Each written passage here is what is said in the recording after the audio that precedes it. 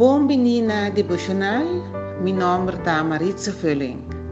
Laga nós vamos tender e alabar Deus junto. Me dá que o seguinte versículo. Mateus 4, versículo 21 e 22. Jesus assim cana pouco mais leu e mira dois outros irmãos, Jacobo e Juan, e de Zebedeu. Nang tawa ta sinta demboto ta preparar nang reda junto com nang tata. Jesus ayama nang e avisa nang sige.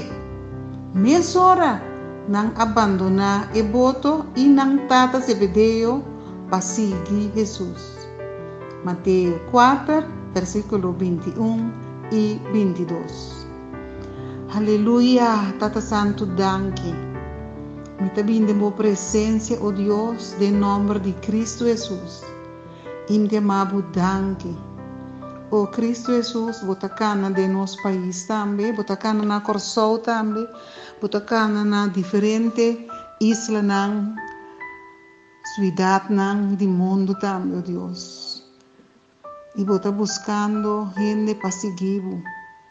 Oh Senhor, danke para gente nang maneira Jacobo e Juan, ku ora ku bayama nang asigibo.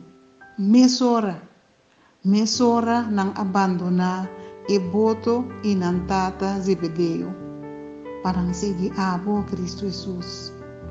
Oh Senhor, papi com nosso coração, que nos mente, para nós ta gente nang ku toma ação. Danke ku verdade ta ku tingu pensa, pero tem hora ta pensa e lubida.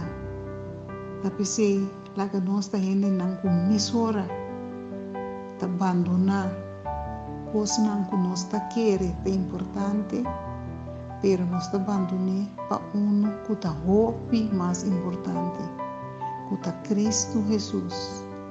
Cristo Jesus ku anase, Cristo Jesus ku cresce, Cristo Jesus ku aduna sua vida, pasina nós tem vida, pasina nós ta salvar. Danke Tata, danke o Deus.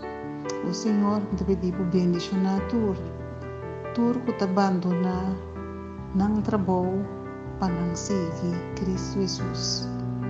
Bendicionar nang numa maneira especial Tata. Me te pedi de precioso nome de Cristo Jesus. Em nome de Cristo Jesus me te pedi. Amém.